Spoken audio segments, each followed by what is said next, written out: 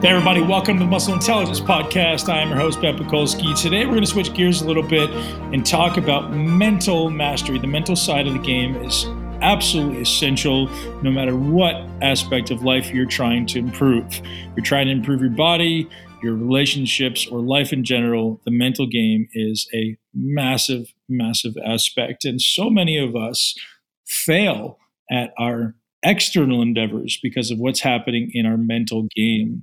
And differentiating between success and failure is something that I've been absolutely fascinated with since I began bodybuilding, and even before. Like, what separates a true champion from someone who falls just short or someone who potentially sabotages themselves? And the mental side of the game is absolutely interesting to me, and learning how to hack into your unconscious beliefs, learning how to change your unconscious beliefs and ultimately master your mental game is the topic of today's conversation. We're going to talk about how to begin to coach the mental side of performance. We're going to talk about the importance of knowing your goals and how to harness the 10 pillars of mental performance. Today's guest, Brian Cain, is a master of mental performance. He talks about some of the specific instances where he's literally changed people's performance in a matter of minutes by identifying some key metrics and some key identifying features of their beliefs and digging into how to create anchors around performance. And he's got his 10 pillars of mental mastery, which you guys are going to love hearing Brian Cain walk us through. So if you're someone who's looking to live your greatest life, your mental game is going to be the number one determining factor in success and failure. Many people are chasing after muscle, fat loss, money, whatever your external goal is. Realize that it starts inside of you first. If you have a strong mental game, strong beliefs about yourself, you will succeed. And if you don't, the likelihood of you succeeding becomes much, much less. So I suggest and I encourage you to stick around and listen to every single minute of my conversation with Brian Cain as we dive into his 10 pillars of mental performance. Enjoy the show with Brian Cain. And as always, listen right to the end and share with at least one person you know that will love this mission around living your greatest life in a body that you love. Enjoy the show. You realize it seems like everyone's kind of regurgitating the same BS, and nobody actually has their own unique thought and unique understanding of how to take an individual with a unique skill set, a unique problem, and then kind of adapt that to someone who's actually significantly better, like getting actual results. Totally. Or they don't have the experience nor the desire to step into the athlete's world and learn, right? So like when I started working in MMA, I'd been a fan of the UFC, but I'd never been to a training session. I had never sat down and had in-depth conversations with UFC fighters. I didn't know what their world was like. So I'm like, before I can even think about asking you to pay me to help you to work with you, let me follow you around for like 3 days of your training and just see what it's like and ask you questions, you know? Were you an athlete growing up? Yeah, I played football, basketball, and baseball in high school, and then played college baseball at the University of Vermont, and then coached for 2 years at Cal State Fullerton. So we finished third in the country in 2003, won the national championship in 2004. So it's pretty high level of college athletics, you know. So I've been around it, and I wanted to be a coach. I never wanted to be a sports psych or mental performance coach. I wanted to be a pitching coach or a quarterback. Right. And then, you know, when I found out when I got into it, was like, this is a missing link, man. Yeah. No one's talking about this stuff, and it's exactly what I needed, you know, to be able to have the success that I didn't have. So it sounds like that kind of was maybe a similar path for you. Yeah, man. I think, you know, being an athlete's a kind of an important prerequisite. There's a lot of psychologists out there who are obviously very, very effective, but having that relatability is important. And, you know, most athletes come to me, you know, under the pretense of, hey, will you help me change my body? And then ends up being, yes, I can. But the first step, as you know, is always 100% of the time, like, what's going on upstairs? Because if I can't change that, the likelihood of changing your body is literally impossible, right? And it's this idea of people think that the body comes first and then the mind follows. But as you, I'm sure will tell, and I'd love for you to kind of lead down that path, is just this, my realization now after 20 years of doing this stuff, that the mind has to always precede the body. Yeah, it's like, you know, thoughts can create feelings which drive behaviors, right? And how I like to go about it, ironically, is, well, whatever your thoughts are and however you're feeling, let's execute the behavior anyway. But in order to execute the behavior anyway, you have to like make the pre-commitment that you're going to do that regardless of how you feel. Because it's like, how many times did you not feel like going to the gym, not want to go to the gym until Sure. you got there? Right. It's like I'm training for this 100-mile race June 1st. Oh gosh. You know, I've never really been into running, and then I just was like, all right, I need something to really, really practice what I'm teaching, you know, and really put it into action. And signed up for an Ironman, and didn't know how to swim, didn't know how to bike when I signed up, and just figured it out in 90 days. And then my wife got into it, so that's been really cool. That's kind Very of like cool, man. now as we do that stuff together. And Yeah. but it's the ultimate process, you know, and it's the ultimate. You get to a certain point where you know that regardless of how you feel and whether you want to do it or not, it's like the 99% commitment is a bitch and 100% is a breeze. Like, I'm going to get up tomorrow at 5:30 a.m. I'm going to go to Pilates at 6 because my body feels better when I do it, because most of the stuff I'm doing is straight line running, right? Yep.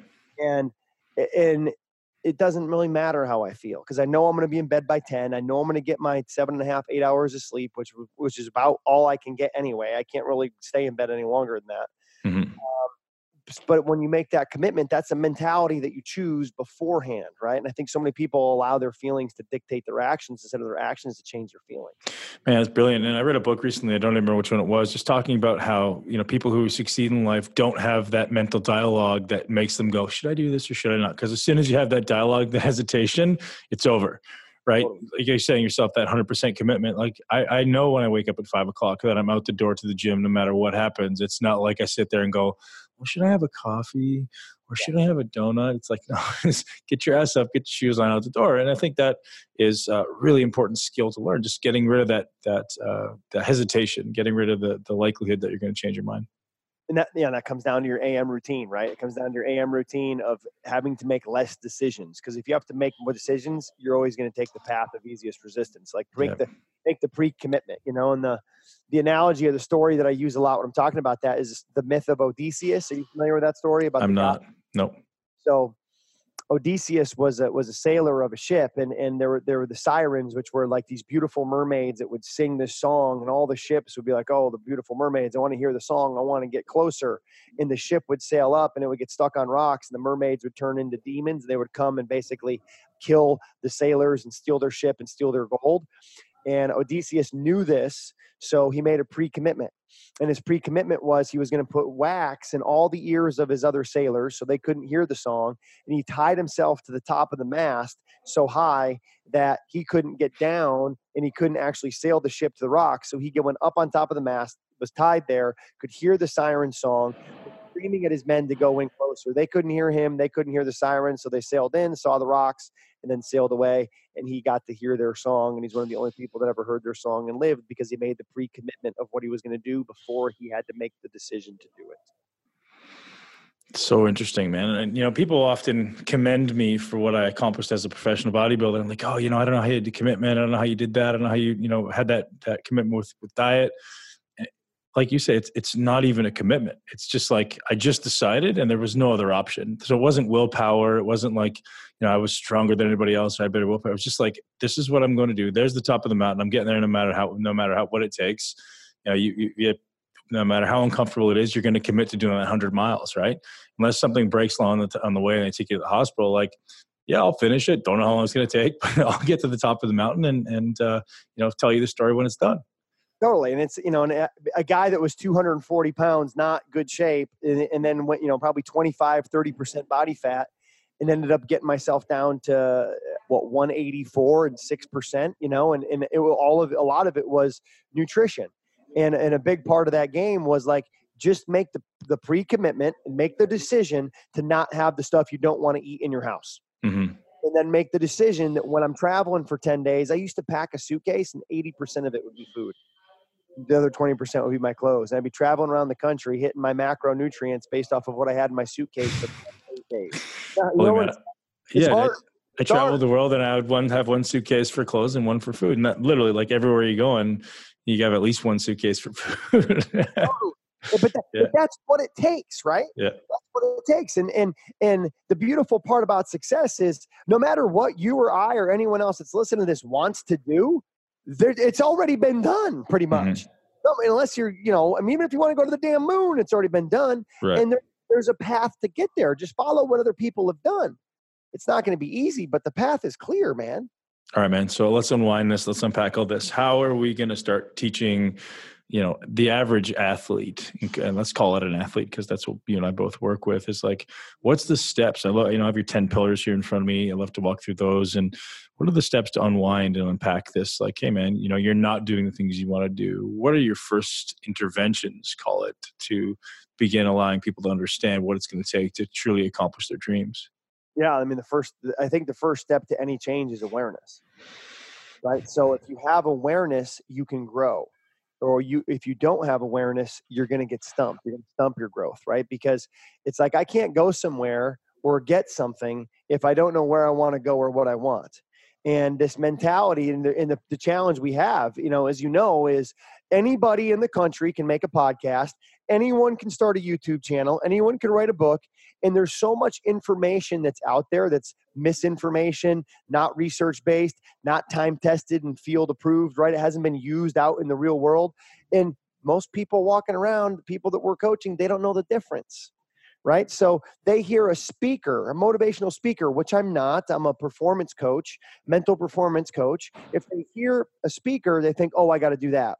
Then they hear somebody else, oh, I got to do that. And they're like the rat going after the cocaine. Like a squirrel. Yeah, exactly. Yeah, just getting another hit, right? And it's like they're on Instagram and they're on Twitter and they're listening to 10 different podcasts, but they're not doing anything with what they learn because they're never in application mode. So the first thing I would do is I'd sit down with the athlete I'm working with and I'd say, I would say, do you believe that mental toughness is important to success and what your goals are?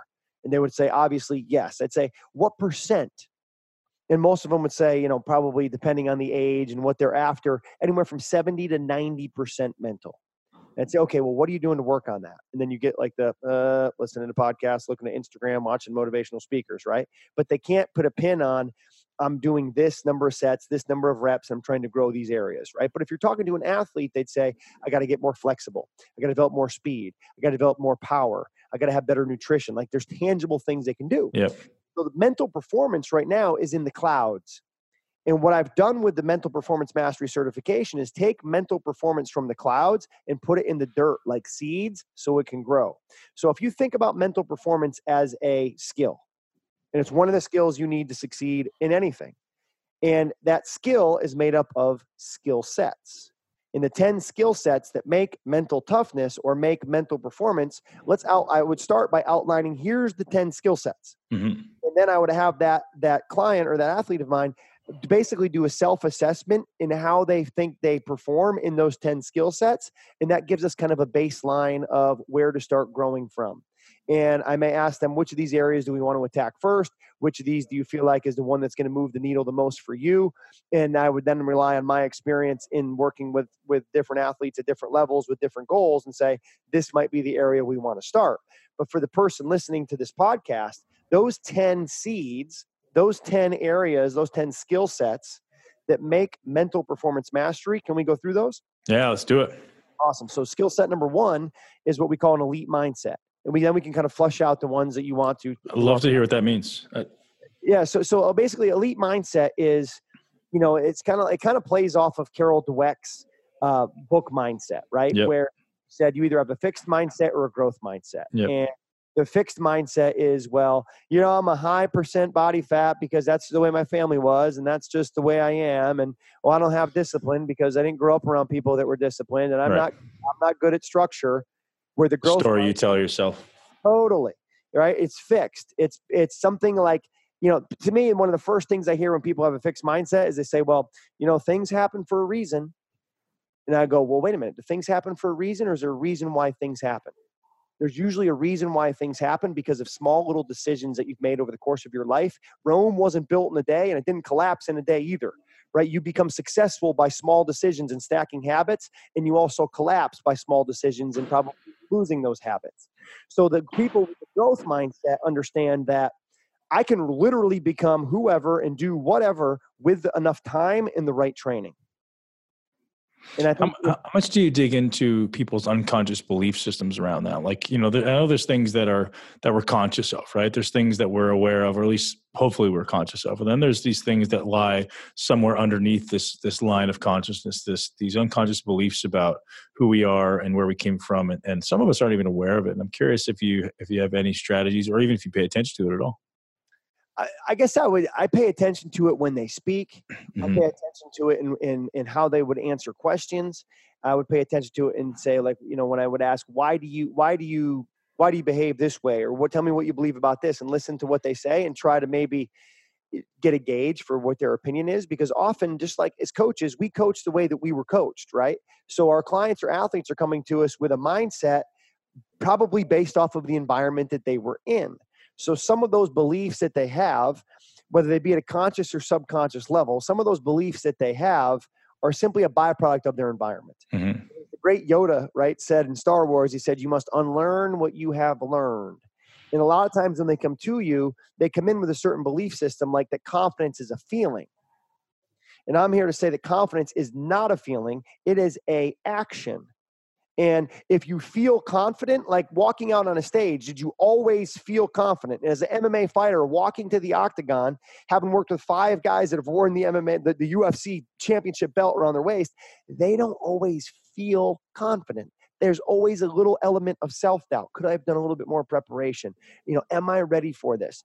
But what they all understand is that you have to act confident, right? And the whole mentality of fake it till you make it has been proven to actually be fake it till you become it by Mm-hmm. social psychologist Amy Cuddy at Harvard in her great book, Presence.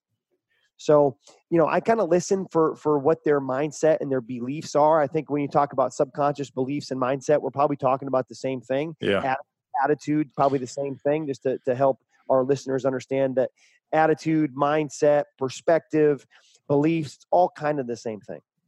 Yeah, it's the idea, that what did your parents tell you when you were a kid, right? And I know a lot of athletes and bodybuilders are probably maybe the worst demographic for this, because often the most ego-driven people is like someone along the line said, hey, you're skinny, or you're not able, or you're not going to do it. And a lot of athletes, I think, have that internal unconscious drive to prove people wrong.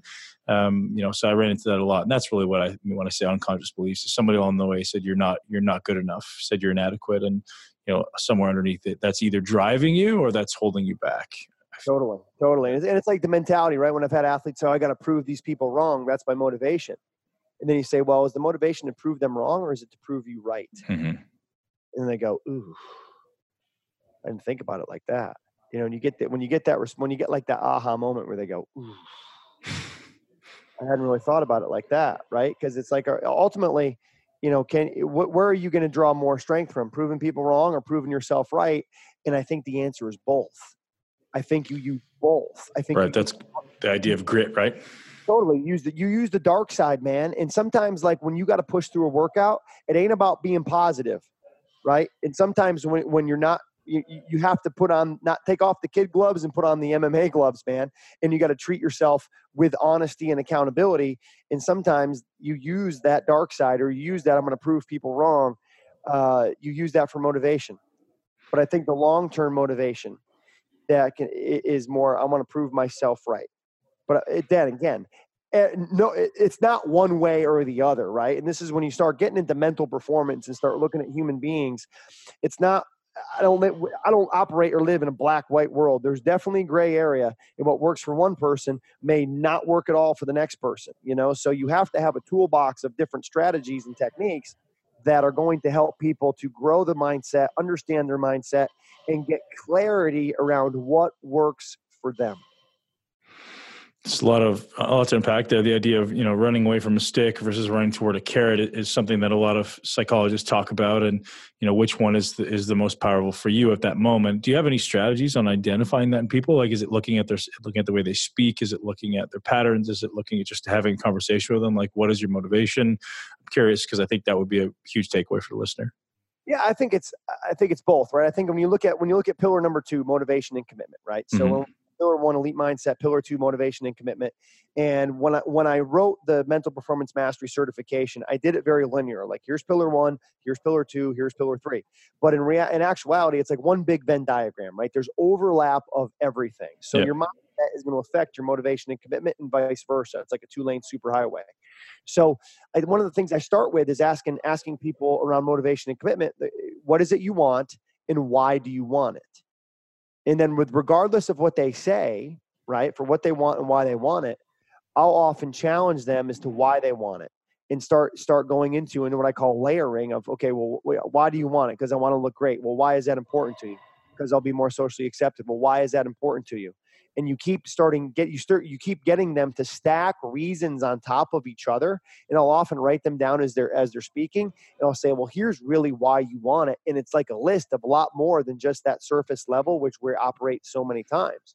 And when you start having to, I don't know if the word is defend, but when you have to start digging into and becoming more aware, I think, of why you want what you want, it just strengthens it. It's like every time you say, this is why I want it, and this is why this is important to me, is all that's doing is it's like doing reps for your motivation and commitment, because with a big enough reason why, you will find the way how to get it done. It's just connecting the dots and giving you clarity, right? It's like, oh, that's really why I want it. And now you can feel it. All about clarity. It's all about clarity, because clarity leads to consistency. And with consistency, you can pretty much do anything. So pillar number 2, motivation and commitment. What's pillar number 3? Pillar number 3 is going to be focus and awareness, right? And focus is, am I able to stay on task? Am I able to have the clarity of what I need to do right now in this moment? And awareness is, do I know when I get off task so I can refocus? Right? And the analogy we use a lot is the analogy of signal lights. So like when you're driving a car and you come to a green light, it's really easy. You go. You're driving a car, you come to red light, really easy. You stop. But when you come to that yellow light, sometimes you speed up. You look in the intersection, you look behind you for a cop, and sometimes you speed up through the light and sometimes you slow down. But it takes awareness, right? So when people say, well, what's awareness? I'm like, when you drive through a yellow light, sometimes you slow down, sometimes you stop. You have the awareness that you then use to make that decision, awareness of what's going on around you, right? So if we have the awareness of what's going on around us, we have the awareness of what's happening inside of us, we can then choose to focus on what we need to do in that moment to continue to move forward and progress towards our goals in that moment. And there's a deep area of conversation right there, because I don't know what the demographic you deal with, but I would suggest that most people have a relatively superficial level of awareness and aren't paying attention to a lot of things that's going on. They don't have the focus, right? Like, in my world and many of the worlds that I get to dive into, focus is waning. Focus, especially in our current day and age, is very short. And most people are, like a squirrel trying to catch a nut kind of thing. They're, looking from one place to the next in 7 seconds of attention. What strategies are you using to implement and teach awareness and focus? For sure. Well, let's start with the focus piece. And I think probably the most readily available and simple one, and I'll send you these, is called a concentration grid. And a concentration grid is a simple, 100 number box, so 10 by 10 grid, number 00 to 99. And you print the grid. If I'm working in a gym setting, I'm going to laminate the grid. I'm going to have it on a clipboard. I'm going to take a dry erase marker. In between sets, when I'm recovering, I want to work on my focus. So I finish my set. I get the clipboard. I know I've got 2 minutes for the set. I want to see how many numbers I can cross off in that 2-minute period. And now I start competing with myself in between sets and during that recovery, or I'm competing with other people if I'm working in a team setting. And what you find out is that when you're doing the concentration grid, right, you're like, okay, there's 0, there's 1, there's 2, there's 3, where's 4?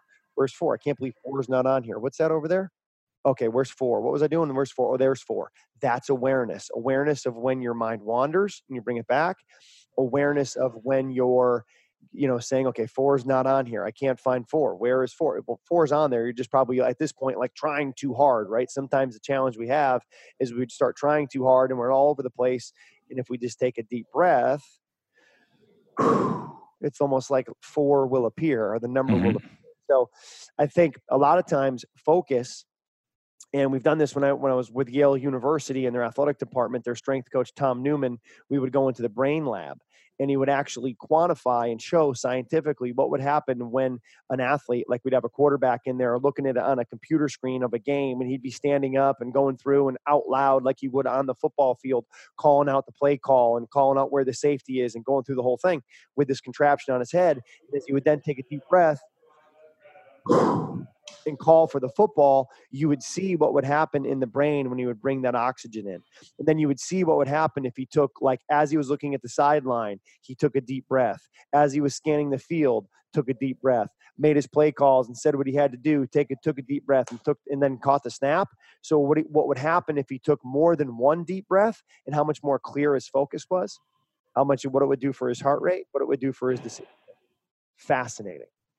Crazy. I love that you're doing that. I didn't realize there was people out there actually taking in an athlete and quantifying that stuff, but you're actually part of the research. Yeah, I try to be. It's not. It's the challenge is having the availability. I mean, Tom Newman is really the genius behind the research there in the sports science area. Mm-hmm. So I'm just kind of carrying on his coattails. He'd be a fabulous guest for you, Tom Newman, the director of strength and performance at Yale University in our athletic department. So, that's been something that I'd really like to try to get better at in the field of mental performance, is how to bring in the sports science in terms of the quantification. It's just, I don't think having someone, sit in a lab is going to translate to what's going on when you're on the field in front of 80,000 people. You've got to find a way to get data from what happened. Just the awareness of, like, hey, when I look to the right, I'm going to take a breath. When I look straight, I'm going to take a breath. That I would feel, if they did it enough times, it would transfer to the field, because it's almost just ingraining that repetitive habit. Totally. So what we would do with Yale football is, you'd love this. They would go through and they would do their warm up, and then the coach would literally have everyone lay down on the turf. And he would talk them through a focus exercise, which we would call 6-2-8 breathing. So they'd inhale for 6 seconds, hold for 2, exhale for 8. And they would do 5 to 10 of those breaths, and you can just feel themselves get locked in, feel the anxiety go away, feel themselves get more present. And then how that translates in football is, anytime there'd be a timeout, he would step in the huddle. Tony Reno, their football coach, he'd step in and he'd say, hey, 6-2-8 breath. Everybody would take a 6-2-8 breath. And then the message that he would deliver himself would be more clear. The athletes would hear the message more clear. And after a down, let's say 4 downs on defense, and the players come to the sideline, they're all excited. They'd sit down on the bench, and before the coach, the defensive coordinator, or whoever, would start talking to them about adjustments and things they have to make when they go back out, one of the defensive captains, predetermined before the game, would say to everybody, hey, 6-2-8 breaths. And guys would be taking their 6-2-8 breaths with their helmets on, unbuckled. And when the helmets would come off, it meant they had gone through their breathing and they were ready to learn about what happened on that series and start bridging the gap to the next series. They were in control of themselves and ready to go. Man, I absolutely love that. The fact that there's teams out there anchoring the ability to bring yourself down into an alpha state, or calm yourself out of a sympathetically dominant state, is brilliant. I do that with my kids, which is strange. It's been my best parenting trick. Is every morning we wake up and we'll do, my kids are young, so we're doing, a 4-8 kind of breath, where it's like 4 in, 8 out with a slight hold. And then every time they start acting up, rather than yelling at them or sending them to the room, I'm like, hey, I need you to take 5 breaths. And they're always doing the 4-8 count, where it's 4 in and 8 out. And that right there, if you can anchor your kids to do 3 to 5 breaths when they're a little bit amplified or a little bit hectic, bang, they're calm. They're back into an alpha state. Whether we homeschool, so whether we're homeschooling or we're just trying to keep them settled down, it's the easiest thing, man. It prevents me ever from having to yell or raise my voice or punish anybody. It's beautiful. And imagine, and just think about how that's going to serve them throughout their entire life, right? Right. I mean, think about, for the people listening to this, think about when you lose self-control, how that affects your marriage, how that affects your relationship with your kids, how that affects your business, how that affects your life, how that affects your decision-making around alcohol. Then maybe you get behind the wheel of a car. Yep. Every negative thing that usually happens in your life is a byproduct of you losing self-control and not having the awareness or the strategy, the breathing, to be able to get yourself back in control. It's an internal coping mechanism, right? Everyone has these external coping mechanisms. I'm going to go eat food, or I'm going to go drink alcohol, or I'm going to go, do something reckless, right? Creating an internal coping mechanism, I think, is a superpower for somebody if you really want to excel as a human being. Totally. One of my mentors, Dr. Rob Gilbert, always says, he says, you can either learn meditation or you can take medication. You can learn pills or you're going to be reliant on the pills. Oh, beautiful, man. I'm going to steal that one, I'm sure.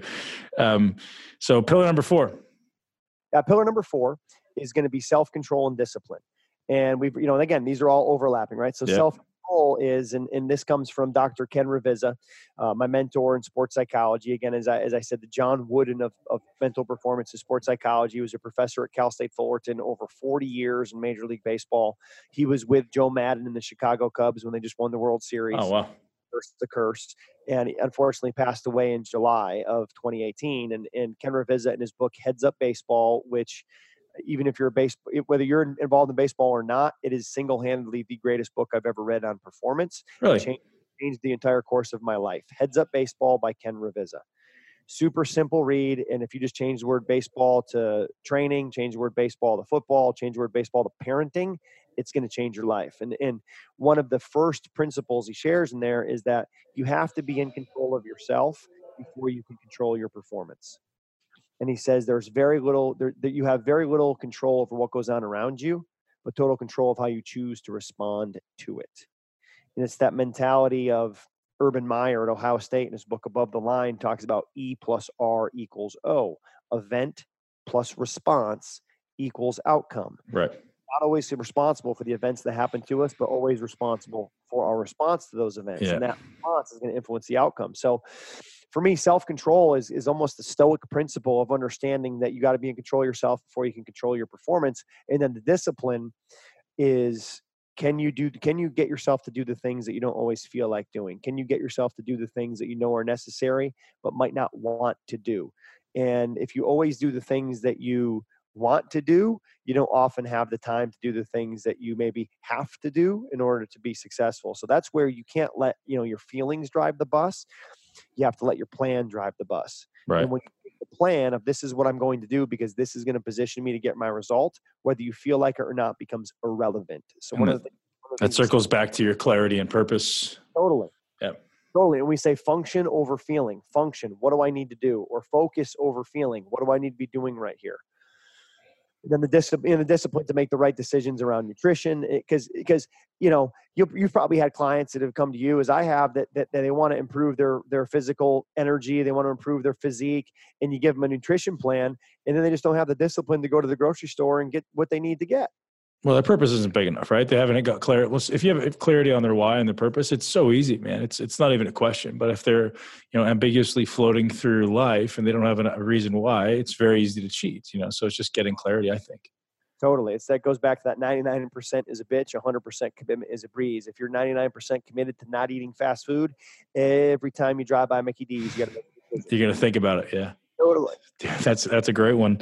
All that seems like it's founded in Viktor Frankl's Man's Search for Meaning, right? The idea of yes, it's the first book that Ken Ravizza had us read in grad school. Man, I walked in, he said, "First book, Man's Search for Meaning. Read it, and we'll talk about it tomorrow in class."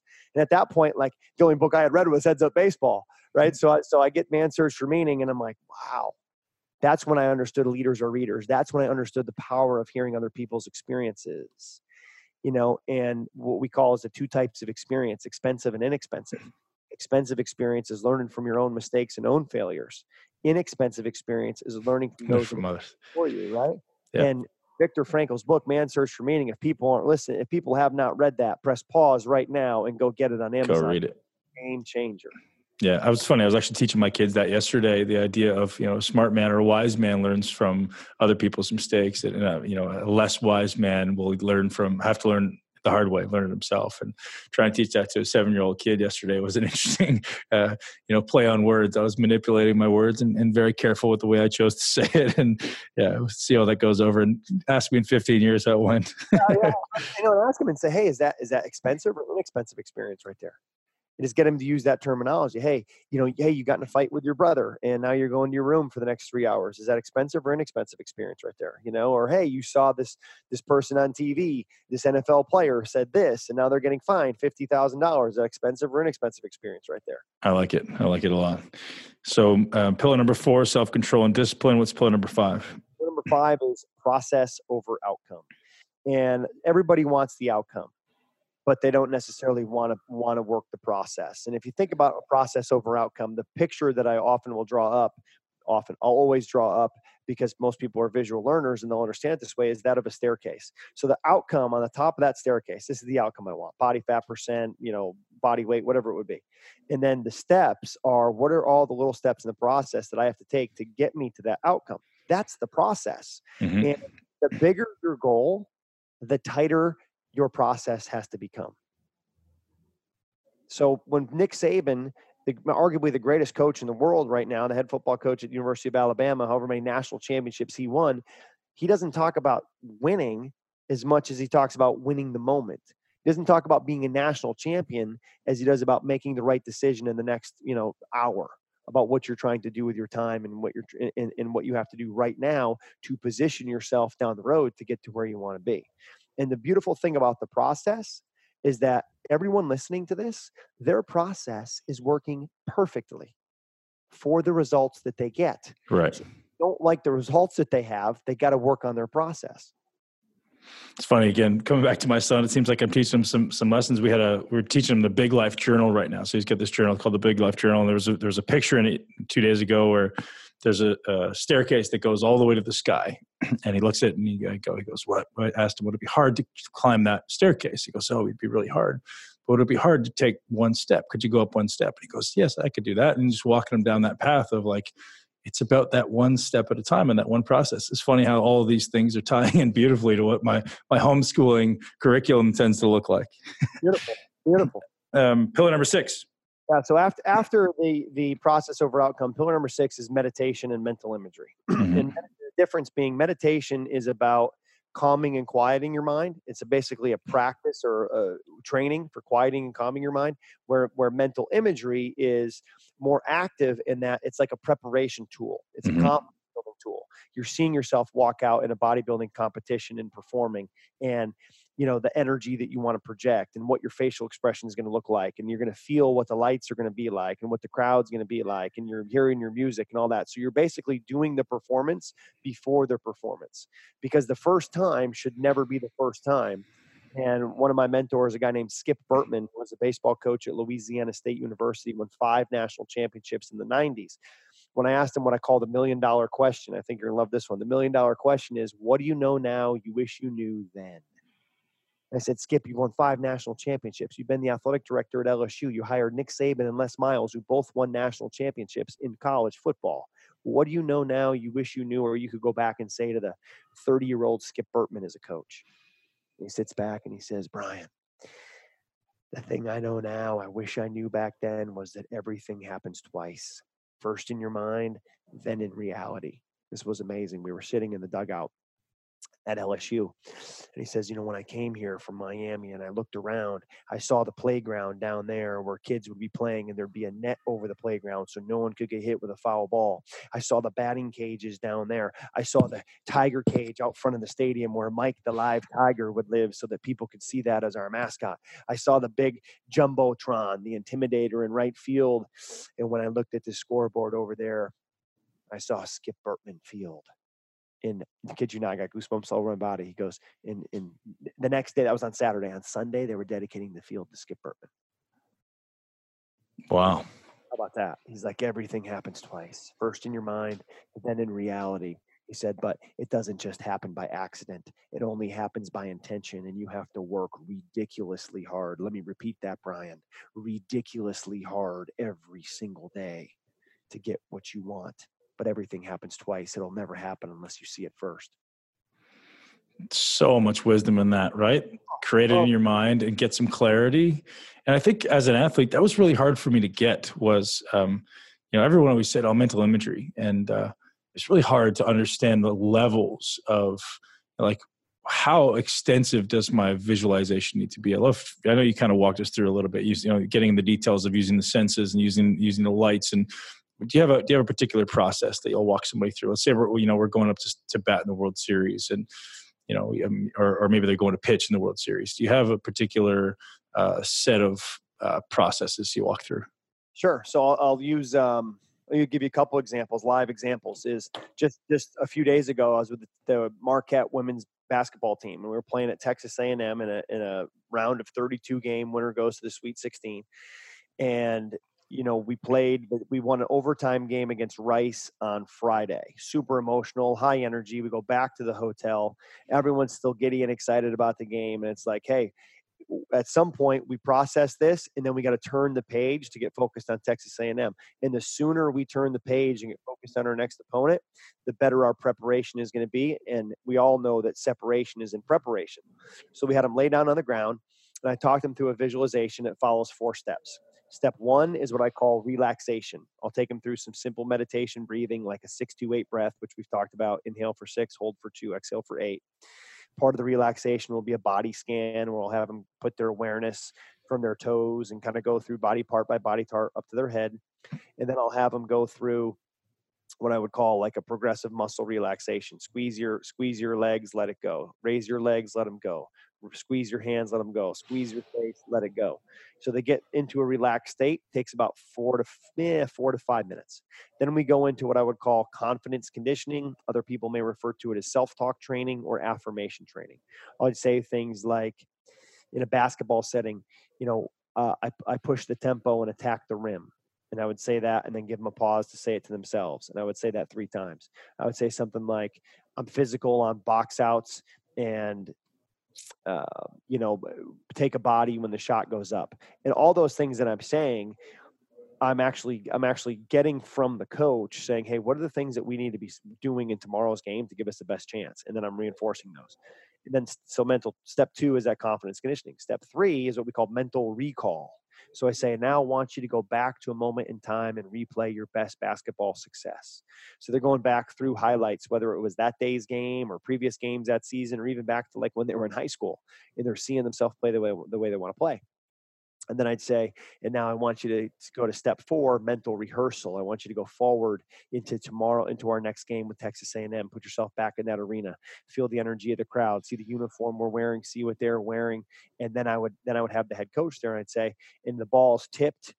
And then she would go into like very specific things that they would be doing as part of the preparation process. So I'm bringing in the head coach who can make it more real, because she can speak a language to them about what they're doing that I don't know. So if I'm working with an individual athlete, I'll literally type up everything that they will have the conversation. I'd say, well, tell me about your games that you go back to. How do you want to see yourself in your next performance? Step 4. And I'd write all that out. And then I would take them through it, audio record it, put it in a Google Drive folder, because Google Drive works like the poor man's app. It's right there on their phone, and they have access to the audio within minutes of us finishing the recording, so they can do it consistently. So that's the pretty standard mental imagery process that I'll use. There's also active mental imagery. For example, when I worked with George St. Pierre at our first UFC fight together, UFC 74 against Josh Koscheck, after his first fight after losing to Matt Serra. And the morning of the fight, he's not fighting until probably 10 o'clock at night, Vegas time. It's about 11 o'clock in the morning in Vegas. And, we're like, well, what now? It's my first fight with a UFC fighter, and it's the best guy, right, in St. Pierre. And I'm like, well, what are we doing now? It's 11 o'clock in the morning. He's like, we just kind of wait around and prepare, and eat and get ready for the fight and just relax. I'm like, well, let's go to the arena.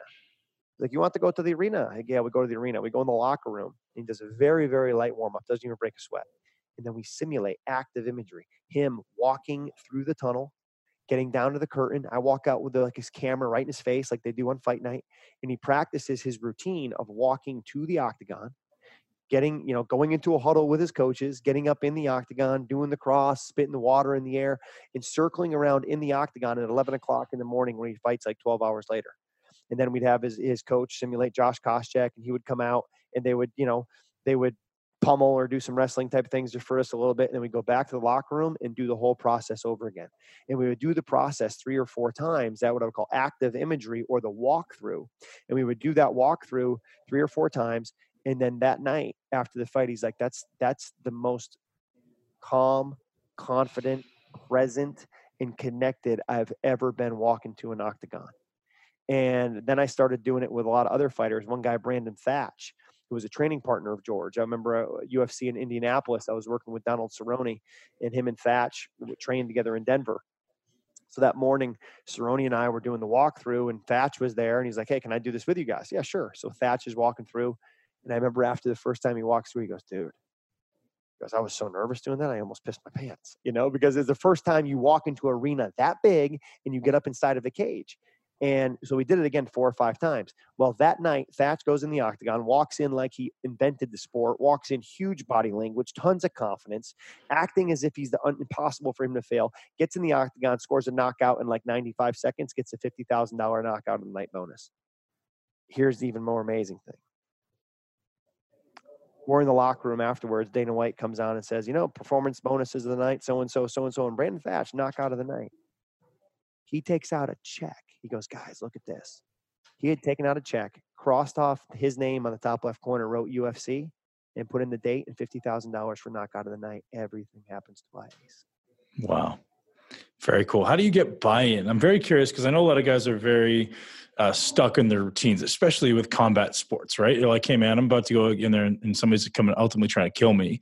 I would presume it'd be pretty hard to get buy-in of anything that's outside the routine. Yeah, I mean, if they don't, and a lot of times they don't know what their routine is. A lot of times they don't have a routine, right? And then if they do have a routine, what I'll often do is I'll say, okay, well, show me your routine. Let's walk through your routine. And you'd be amazed how many UFC fighters, they would practice everything but the walk-in. And then they go, I lost the fight before it started. Why? I got consumed by the walk-in. I got so nervous. So they haven't practiced. They haven't practiced the whole process. They practice the fight, but they don't practice everything that leads up to the fight, right? So sometimes I start asking them about their routine, and they have a superstition. Superstition and routine are totally different. Superstition is, I wear this pink underwear because it gives me power and I win. Routine is, I walk to the octagon with big body language because physiologically it changes who I am by the time No question. Right? So the difference between superstition and routine is superstition is the power is outside of you. And in routine, the power is inside of you. And you're trying to position yourself to give yourself the best chance for success by following a predetermined set of steps that physiologically, scientifically, and psychologically position you to be in the best state at that moment. It's not a magic pill. It's not like you're going to feel a certain way. That's why we talk about the minimizing how you feel and focusing on how you act. Case in point, Jake Arrieta, pitcher with the Phillies now, wins a Cy Young as the best pitcher in the National League in 2015 with the Cubs. Started with Jake in 2007 when he was in college at TCU. He has written underneath the brim of his hat from 2007 at TCU until now. And in 2015, when he won the Cy Young, his second half of that season, the single greatest half statistically in Major League Baseball history for a pitcher. 13 no-hitters, unbelievable. He writes the word ace. Acting changes everything. Because he realizes that confidence can't just be a feeling because you can't control how you feel. He says confidence is an action. I can control how I project my confidence. I can control my body language, my focus. I can control my self-talk. And if I lock in on those 3 things, I'll project confidence. And in his sport, you can't give an inch to a hitter. You have to project confidence at all times. And I think it's that way in a lot of sports. So this is massively applicable for people doing, the big events, the baseball, the basketball, the fights. How about someone just like day to day showing up and projecting confidence? Do you have any maybe shorter routines, short of like walking in and practicing the whole routine every day? How do I show up at the gym? How do I show up at my house? How do I show up at my work with absolute confidence? Absolutely. A lot of routine and setting your mindset is through what I call association and a physical trigger. So for example, like if you watch LeBron James, right? He puts powder on his hands before the game, throws it up in the air. That's a routine for him. That's like, I'm getting locked in, right? And Kobe Bryant would sit down, and Kobe Bryant would, before a game, they would do announcements, and now starting from Philadelphia, Pennsylvania, your point guard, 00, Kobe Bryant. He would get down, he would untie his shoes. He would tie up his shoes and he would say, lock it in, Mamba mentality. And I think that piece right there can fit for anyone, is that use your shoes to affect your mindset, or when you change your clothes. So let's say you're working in the fitness industry, you're a personal trainer, and you have the mother of 3 who's getting up in the morning. She's making breakfast for everybody. She's dropping the kids off at the school. She's going home. She's doing what she does there. She's got an hour to come into the gym to work with you, and she comes in and it's chaos. Because then she's got an hour and then she has to go pick up the kids at school, right? But that hour is critical. That hour is not only critical to her physical health, that hour is critical to her mental health and how she's going to interact with her family and raise her kids. So that hour that you get with her is critical as the coach. And you have to be able to help get her mind right, so that you say, okay, when you pull into the gym and you're in your car, when you pull into the parking space, I don't care if you're late for your appointment or not, your training session, when you pull into the parking space, I want you to take out a notebook that's going to live in the console of your car, and I want you to write down 3 major focuses for you that day. Hit every rep, smile when I walk in, carry myself with big body language. So she sets 3 intentions, and then she'll then she'll close her eyes and spend literally a minute. Inhale and say your first intention, and exhale. Inhale, say your second intention, exhale. Inhale, say your third intention, exhale. And just that's like the reset button. Then get out of the car, leave your phone in the, well, she may not be able to leave her phone in the car because she has kids and they may have to be available. But when you get out of the car, phone's in the pocket, walk into the gym. And I've literally had coaches that would go out to the car with the client and walk them through this whole process. They would say, your training session does not start when you get on the floor. Your training session starts when you pull into the parking lot. And then when you get out of the car and you lock your car door, that's locking in your mindset for what you're doing. You're walking with big body language on your way into the gym. If you see someone walking out, you're saying, hey, good afternoon, or hey, good morning, to get your energy going out. When you come in, you're going to say hello intentionally and verbally to the person who's at the desk.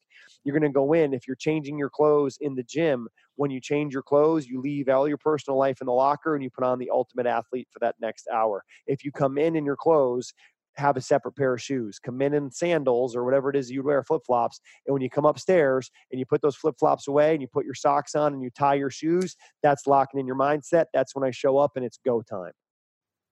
Beautiful, man. So much value there. So that's pillar number 6, mental imagery and meditation. What's pillar number 7? That leads us right into Perfect. routine habits of excellence. Can you see how all these are aligned in a certain way? Yeah, perfect. Yep. So it's like the big Venn diagram. So, that routine and habit of excellence, part of the routine is using the mental imagery and meditation, right? Part of the routine is checking in on my focus and awareness, going one set, one rep at a time.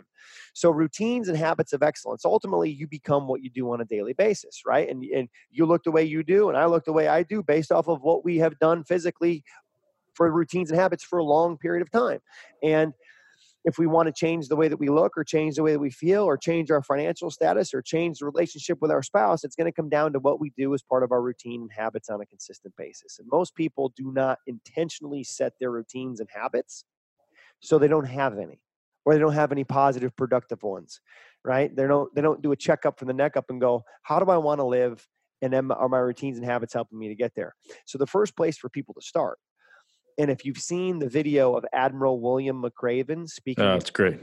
Speaking, right? Okay. So make your bed, man. Make your bed. Totally. First thing he says, right, is first thing they trained the most hard warriors on the planet, Navy SEALs, to do when they wake up is make their bed. Why? You show attention to detail, you show discipline over yourself, and the ability to act different than how you feel. And making that part of your routine all of a sudden starts you, and it's a little win, and it starts building momentum for yourself. So one of the first things that I would do, it's ironic, I have one of my clients is in town. He plays for the Chicago Blackhawks. They're playing the Coyotes tonight. I live in Phoenix, Arizona. Mm-hmm. And we were talking, and he said last night at dinner, he goes, this is the best year I've had statistically in hockey. And he goes, and I think a large reason why, he said, as crazy as it might sound, is because I have a really intentional AM and PM routine. And it's as simple as wake up, make my bed, take my morning supplements and vitamins, do my foam roll and body work in the morning to loosen up and keep my body healthy. And then he'll sit and he'll do his visualization of seeing how he wants his day to go. And then he's into his day. And he says, then at night, what I do when I get back to the hotel or back to my apartment is I'll take a shower. When I'm in the shower, I'll visualize how my day went. And I'll visualize, so he'll shower at the rink, literally drive home and shower again at his house. And when he's showering at his house, it's less about getting clean and more about cleaning out his mind. And he sits there and he visualizes how his day went, and things that he did well, he replays. Things that didn't go well, he'll recorrect. So he'll see himself doing it the way he wanted to. He'll then read a page of Ryan Holiday's Daily Stoic to reinforce his mindset. He might listen to Dr. Rob Gilbert's Success Hotline podcast. And then he'll just do a quick little journal that we call the Well, Better, How. He'll write down, here's what I did well today. Here's what I want to do better. And here's how I'm going to do it. Puts his phone on airplane mode, sets the alarm, goes to bed. Love it, man. Incredible wisdom in there. creating a mental routine is, something I think that everyone advocates. Yet a lot of times people have a hard time doing it. And you said something in there that was brilliant. And I don't know that I've ever heard anybody, maybe you said it once before today, was acting differently than you feel. And there's tremendous power in that, because it's hard.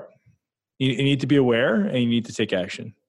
You need to be aware. You need to know how you're supposed to behave, and you need to then have the self-control and discipline to be able to do it. So simply, we can say act different than how you feel. It takes a lot of those 10 skill sets to be able to do that. One, you got to know what you want to do. You got to know what you're supposed to do to help you in that moment to get there. You have to have this focus and awareness to know that you're not doing it. You have to have the self-control and discipline to get yourself to do it. There's a lot that comes into it. But so as we're talking about these, hopefully the listeners can see how all of these 10 pillars are overlapped and aligned, and they're sitting there and they're saying, if I don't do this with my athletes, they cannot get their goals. If I don't do this with my clients, they cannot achieve their ultimate potential as quickly, as easily. Or they may not be their best, right? They may get their goals by accident. Some people do it, like stumble upon these things by accident, right? Totally. So a lot of them do. It's called a high level of talent. Yeah, right? For sure. They don't need coaches. They just need opportunities. But the one thing I always go back to, right, is if you watch the Olympic Games, summer, winter, doesn't matter. Opening ceremonies of the Olympics is one of my favorite things to see, because there's one thing that every one of those Olympic athletes has in common. They all have a coach. And for the people listening to this that are athletes that are looking for a coach, or for the coaches that are listening to this that are looking for a little bit of an edge to get better, I think that missing link is mental performance. And I think if you can have great nutrition, you can have a great physical conditioning program, but if you're missing the mindset, you're not going to be able to maximize the physical conditioning and the nutrition. And I think for the coaches listening to this, if they understand what I call the triad, right? The triangle: nutrition, physical conditioning, and mental performance. And depending on the time or year or the person, every one of those, it's like number one, number one, number one. I don't think there's 1, 2, 3. I think they're all critical, and they're all number one at a certain time.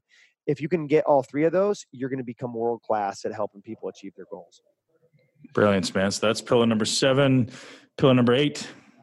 Time management and organization.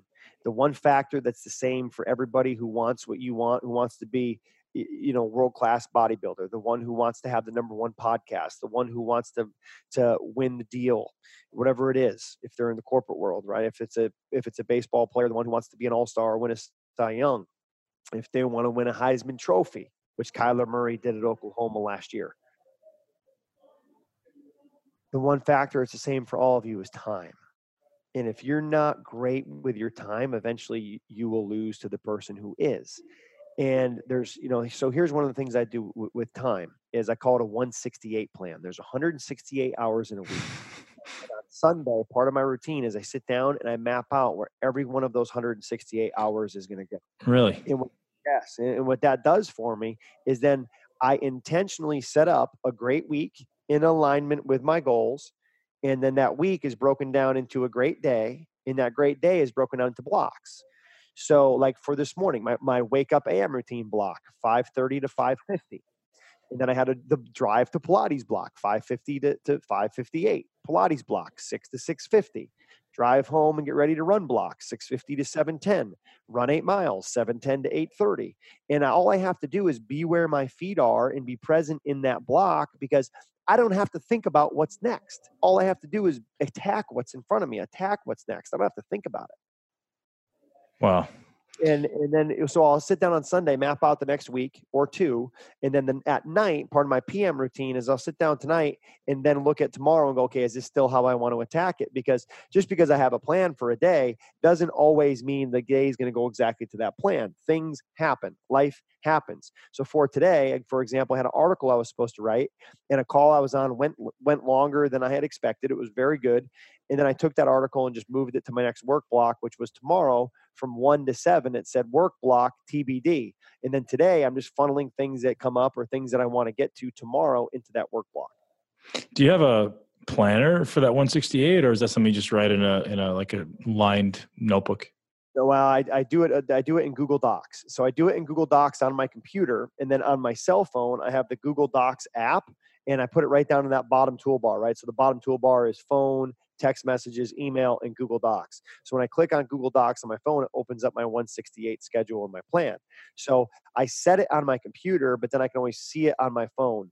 Challenge I've had is that if I'm taking I don't want to be carrying a paper and pencil notebook with me because I'm on the road 280 days a year. I've tried to minimize and take everything I can in the backpack that's over there. So I can go on the road for 10 days with just that backpack. And granted, I wear the same clothes all the time, and I only wear black, so I don't have to make any decisions there. It's a time saver, but Good thinking.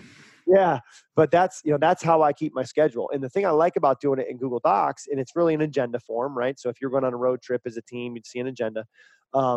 Is I can break it off. I can have 10-minute blocks. I can have an hour block. I can really get in there and dive deep into how I want those time blocks to look. Where when I've tried doing it like an Outlook calendar or a Google calendar, you're kind of limited to like the 15-minute block window, and it's just found it to be more problematic than just doing it in freehand Word document or Google Doc. So pillar number 8 is time management and organization. What's pillar number 9? Number 9 is going to take us to leadership, right? So pillar 1 through 8 are really the skills that I think all athletes have to have. And then as you look at coaching, and the mental performance mastery certification was created for coaches, I think coaches are also, they have to be great leaders. And leadership ultimately is the influence that you have and ability to impact others. And leadership, I think, comes down to 2 things. Again, this comes from heavily influenced by Urban Meyer in his book Above the Line, and then Brian and Tim Kite of the Focus 3 group, of that leadership is the ability to build trust and your ability to get results. And building trust is a byproduct of your connection with people, which comes from time and shared adversity. Building trust is through competence. You can help people close the gap from where they are to where they want to be, the strategies. And then it's through character. Do you morally and ethically have the other person's best interest in mind, or do you have your own best interest? So once you're able to build that trust, then you can start working on getting results. And getting results comes down to, like we've talked about in the beginning of the podcast, having clarity, surrounding yourself with people that give you accountability, and then having the right support. Support's going to be to get answers. Support's going to be people that are not going to be the yes men or the yes women who are just going to tell you what you want to hear, but are going to challenge you so you get back on the course of where you're trying to go. So I think that's ultimately what leadership is your ability to build trust with people and then help them get results. And if you can do that, people will follow you. And if you can't do that, people aren't going to follow you. They're going to go follow someone else. They're going to go train with someone else.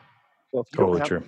you don't have the leadership skill to help build trust with your clients and get results, they're going to go somewhere else where they can find that trust and find the way to get results. Leadership, I think, is where a lot of people break down, right? Is where, if you don't have that clarity, if you don't have that conviction, if you don't have the ability to build culture and rapport, leadership's a thing that a lot of people tend to break down. Especially if you're a gym owner, right? If you're a gym owner, you're not training athletes, you're training coaches. Your primary mission as a gym owner is leadership. That's your number one job. Yep. Amazing. Pillar number 9 is leadership. What's pillar number 10? Pillar number 10, you just said, my friend, it's culture. And pillar number 10 is culture. And what culture is culture is very simply what I call the MVP process: mission, vision, principles. Yeah. And mission is, what do you want on your gravestone? What's your clear purpose, big reason why you exist? That's the mission. The vision is tangible resume. What do I want to get done? Did I do it? Yes or no? So for me, my personal mission, and I really feel like my whole career took off and my coaching took off and went to another level when I got clear on my mission. And my mission is educate, empower, and energize other people to be their best. So people say, oh, what's your favorite team to work with? Is it, Marquette basketball? Is it, Florida State softball, the national championship team? Is it UFC fighters? And I go, no, it's the person I'm with. Because my mission is not educate, empower, and energize national champions. I could care less about that. My goal is educate, empower, and energize others to be their best. So the 9-year-old or the 9-year Major League All-Star to me is the same. It's a human being, and a life gets to touch a life. And if I don't take that type of approach, I don't feel like I'm going to show up at my best and serve that person, and then I'm cheating them and I'm cheating myself, and I don't want to do that. Vision is tangible, yes or no. Vision, run 100 miles June 1st. Vision, create the mental performance mastery certification course. Vision, certify 10,000 coaches over the course of my lifetime, who each then touch 1,000 people's lives through mental performance mastery. So together we impact 10 million lives. To me, that's motivating.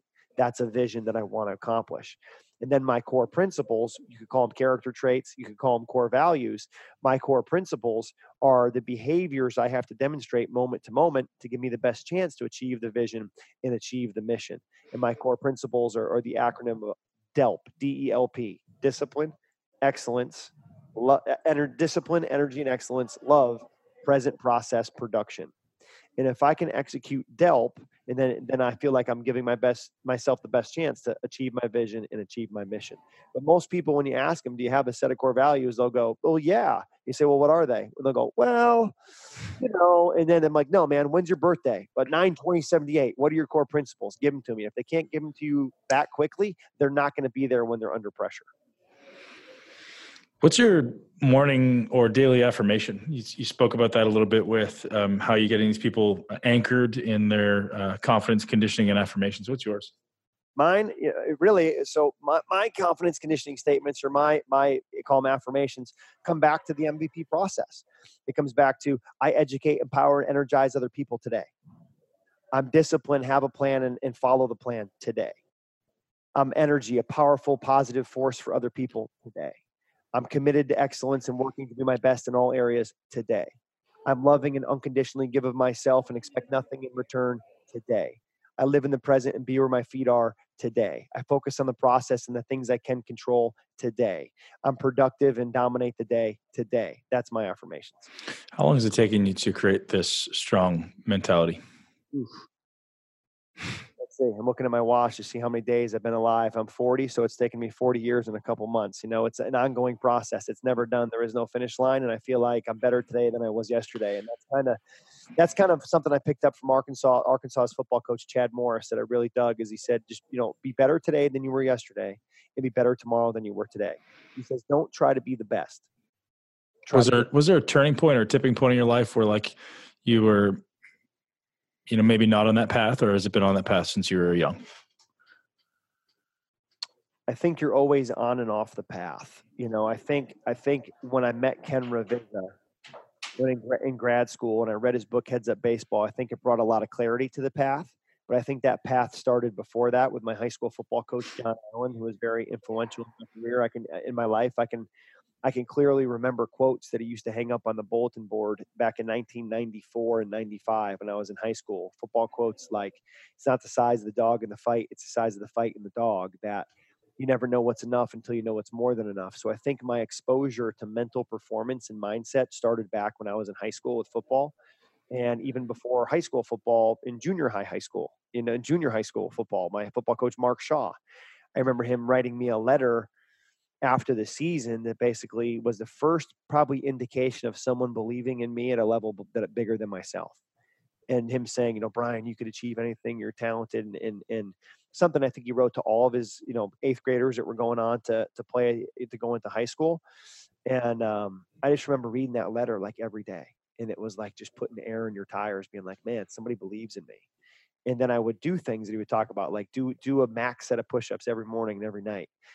Eat as many peanut butter sandwiches as you can during the day to put calories in the system because you're skinny and you got to get bigger, and just things like that. And I think even before that, my father was a 3rd grade teacher and was the coach of our little league team, and we'd play baseball and football and basketball in the yard every day. And I don't know how much mental performance coaching there was going on there, but there was definitely an investment into, practice and training and playing. And that was a very positive experience. So I think it's something I've been in my entire life. I think I knew I always wanted to coach, but I think you're always on and off the path. The key is to have the awareness of when you drift off the path, to not waste time beating yourself up, but get back on the path. And the analogy I like to use a lot, because a lot of athletes and a lot of my clients spend a lot of time beating themselves up. They got really big ambitions, really big goals. They're perfectionists and they're hard as shit on themselves.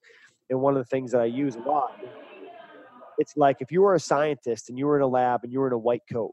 If you were in a white coat trying to find a cure for cancer, and you put a couple,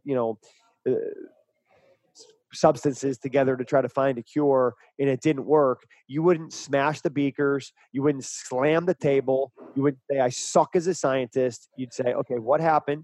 What can I learn? What do I need to do to improve? Mission debrief, man. That's it. That's it. What are your favorite books on this topic? Like, I think a book list would be a powerful takeaway for, I know we talked about Man's Search for Meaning as being top of the book list. We talked about Heads Up Baseball as being top of the book list. What else? Yeah, I think, definitely Heads Up Baseball for sure. Must read Man's Search for Meaning. Other books I would put in there, The Compound Effect by Darren Hardy. It just talks about the importance of small daily decisions. I would say Life is Yours to Win by Augie Garrido, who was the NCAA's most winning baseball coach. He won 5 national championships, 3 at Fullerton, 2 at Texas over 4 decades. I think that book is really good. And even though it's a baseball book, it's really not. It's not a baseball book. It's a life book. I would say George St. Pierre's book, The Way of the Fight, is a really good one.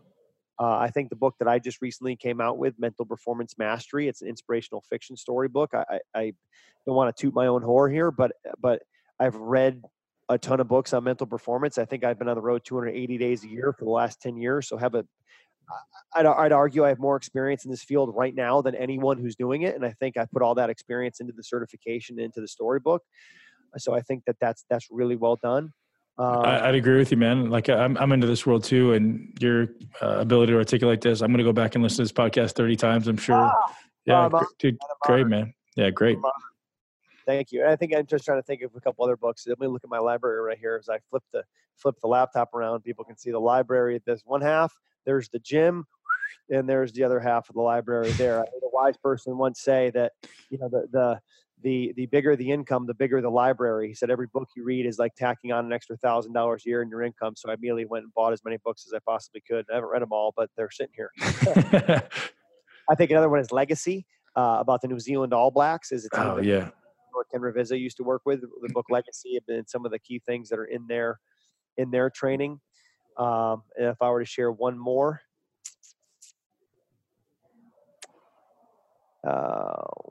it'd be John. If I were to share one more, I might go with Dr. James Moss, Power Sleep, just simply because I think you can't outwork, out mindset, and out nutrition a lack of sleep, right? I mean, sleep is the undermining thing here in terms of when most of the growth hormone and most of the myelin is regenerated and testosterone is released. And like, if you can't cheat sleep, you can do it for a short period of time, but if you're sleeping 3 hours a day, you're not going to see the benefits of what you're trying to invest. I think sleep is outside of mental performance. I think sleep is one of the other missing links that people. Do you teach your course personally? My course personally? Yeah. Do you teach it, or do you have other instructors teaching it? No, right now it's just me. And the way it works is, so the Mental Performance Mastery certification course is all online because I realize people that would be going through it are very busy, and they're all over the world. So it's created online. So when they get into the Mental Performance Mastery course, which they can go to briancain.com, click on certification, and get into it there. And it's the 10 pillars, and they get a workbook, which they can then use with their clients and athletes, and they go through the workbook. But there's also basically the workbook in video form on the website, which they can access instantly, because I know some people like to read a book and some people want to watch and listen. So it's about the same content, either in video and audio form or in text. And then at the end of the certification, they would take a 50-question test, and they've got to get 40 out of the 50 questions right to achieve Mental Performance Mastery, or MPM certification. And then once they're certified, down the road, my plan is to provide other opportunities for coaches that are certified, because I look at it in like 3 ways. The first step is understand the content, know what to teach. The second step is learn how to teach it in an engaging way. Right. The third step is learn how to monetize how to teach what you're teaching. And I think a lot of people want to go right into how do I monetize or how do I teach, but they don't know what to teach. They don't have a grasp on it. Right. So the certification is, here's what I've been teaching for the last, 10, 15 years of going through and trying things that worked and trying a ton of things that didn't work. And here's the things that have worked with teams that have won, and what I've tried with teams that didn't win. Right. So this is like what I do with every team, and I feel like is the backbone of mental performance. Again, it's not a magic pill. I'm not that mental performance coach is going to come on here and tell you about all the success stories and say I've never failed. That's bullshit. I've failed a ton. I've had a lot of coaches that have lost their job. I've had a lot of teams that have lost. I've had a lot of pain, a lot of tears, and a lot of heartache, because that's real and that's what happens. You don't win all the time, especially in team sports. The enemy gets a say. And when the enemy has a say and you lose, that's all that is that's learning, right? So in life, Conor McGregor, the MMA fighter who ironically retired again today, Conor McGregor, the thing he talks about in his book is win or learn. He says sometimes you win, but you always have to learn. And I think that's a key part of the elite mindset to circle back is in life, there's not winners and losers, there's winners and learners. So I'm trying to help, again, coaches and trainers master mental performance so that they can learn more to help their athletes win. Are you only opening this twice a year? So I went to sign up and it's only open in June. Is that the idea? Yeah. So the plan is to open it every 6 months. So right now our first open was in December, and we're going to open it again late May, early June. So if people go to briancain.com/certification, they'll be able to read more about the certification, and they can get on our insiders list where they'll save $200 off the price of $797. So they get in for $597 off the insiders list. And then when we open it back up in it looks like late May, early June, we'll make sure we notify them, send them an email so they can get in there right away. Man, and I couldn't recommend it more. I haven't taken it yet, but I'll be first on the list to take it. I'm already signed up, and man, looking forward to learning more. And keep doing what you're doing, man. As you continue to evolve, I'll be following right along. Obviously introduced to you through Joel, and he spoke very highly of you. And I'll be your biggest advocate from here on out, man. Thank you for your time, Brian. Yeah, thank you so much. I appreciate it. And anything I can ever do, please don't hesitate to ask. And, people can contact me either through the website, briancain.com, or on social media, Twitter, Instagram, @BrianCainPeak. Do you do a lot of one-on-one or seminar stuff? Like, do you travel the world doing seminars or do one-on-ones? Yeah. So we'll talk a little bit on the business end of things here. I call it the 6 economies. Okay. So a lot of people in the fitness industry or mental performance industry, I call them the 6 economies. And I got this actually from John Paul DeJoria, who's of Paul Mitchell. Paul Mitchell, yeah. So the 6 economies for me would be product sales, which would be the book, the certification program, live events, which I love doing, one-on-one coaching, team consulting, and then, membership opportunities. So, the membership opportunities would be like a mastermind group, something like that. So, and then the other, keynote speaking. I guess I would take the certification in the book, put it in products. So products, memberships, live events, one-on-one coaching, team consulting, and keynote speaking. So those are kind of all the things that I do and put them together. And I'm not putting them together in 6, but there's 6 for sure. But yeah, do seminars. Would love to do a seminar with anyone that's interested. Do one-on-one coaching, whether it be with an athlete, or my favorite one-on-one coaching is actually with coaching people that want to be mental performance mastery coaches, because I feel like I've learned a lot and failed a lot and had success over the last 15 years of doing this. And it's all about that inexpensive experience of speeding up people's learning curve. So if there's people that are listening to this podcast that have been motivated and want to go through the certification and then get into one-on-one coaching so they can really master the mental game, man, I would be honored to serve them. Very, very cool, man. I'm sure we'll have lots of people that reach out to you. So, man, once again, thank you for your time, and we'll definitely be directing everyone to your certification. Awesome. Thank you very much. Appreciate you having me on. Thanks, Brian. Appreciate you, man. Thank you. And that's a wrap, ladies and gentlemen. Mental mastery is the key to performance. As you see, Brian Cain is an absolute wizard when it comes to understanding the mental aspects of success and optimizing performance. And I hope you enjoyed this podcast. I know I really loved having this conversation with Brian. I actually invited him back to come and do more successive podcasts because he's got one of the greatest conversations I've found yet as far as applying this mental mastery directly into physical performance. I want to dive into each one of these pillars deeper and deeper and deeper every single time. If we can have him back on a regular basis, I know I would benefit, and I hope you would too. If you enjoy the podcast, as always, share with one person you know. Head over to iTunes and subscribe. Head over to YouTube and subscribe, because we also launched the podcast there. And we will be launching new video content related to the podcast and the 6 pillars of a lean, healthy, and muscular physique over there. Often, you guys are also going to be experiencing muscleintelligence.com as it releases in days to come. We have some really, really awesome things coming at you based around the 6 pillars. I appreciate you being here. I appreciate you giving me your time and your focus. And I will always do my best to bring you the greatest information on the planet to help you and your loved ones live your greatest life in a body you love. Have a great day. Thank you so much for tuning into Muscle Intelligence. If you enjoyed today's episode, please be sure to share it with at least one person you know. And make sure you're subscribed so you never miss an episode. This podcast is for information purposes only. The statements and views on this podcast are not medical advice. This podcast, including Ben Pekulski and the producers, disclaim responsibility for any possible adverse effects from the use of information contained herein. Opinions of guests are their own, and this podcast does not endorse or accept responsibility for statements made by guests. This podcast does not make any representations or warranties about guest qualifications or credibility. This podcast may contain paid endorsements or advertisements for products or services. Individuals on this podcast may have a direct or indirect financial interest in products or services referred to herein. If you think you have a medical problem, consult a licensed physician.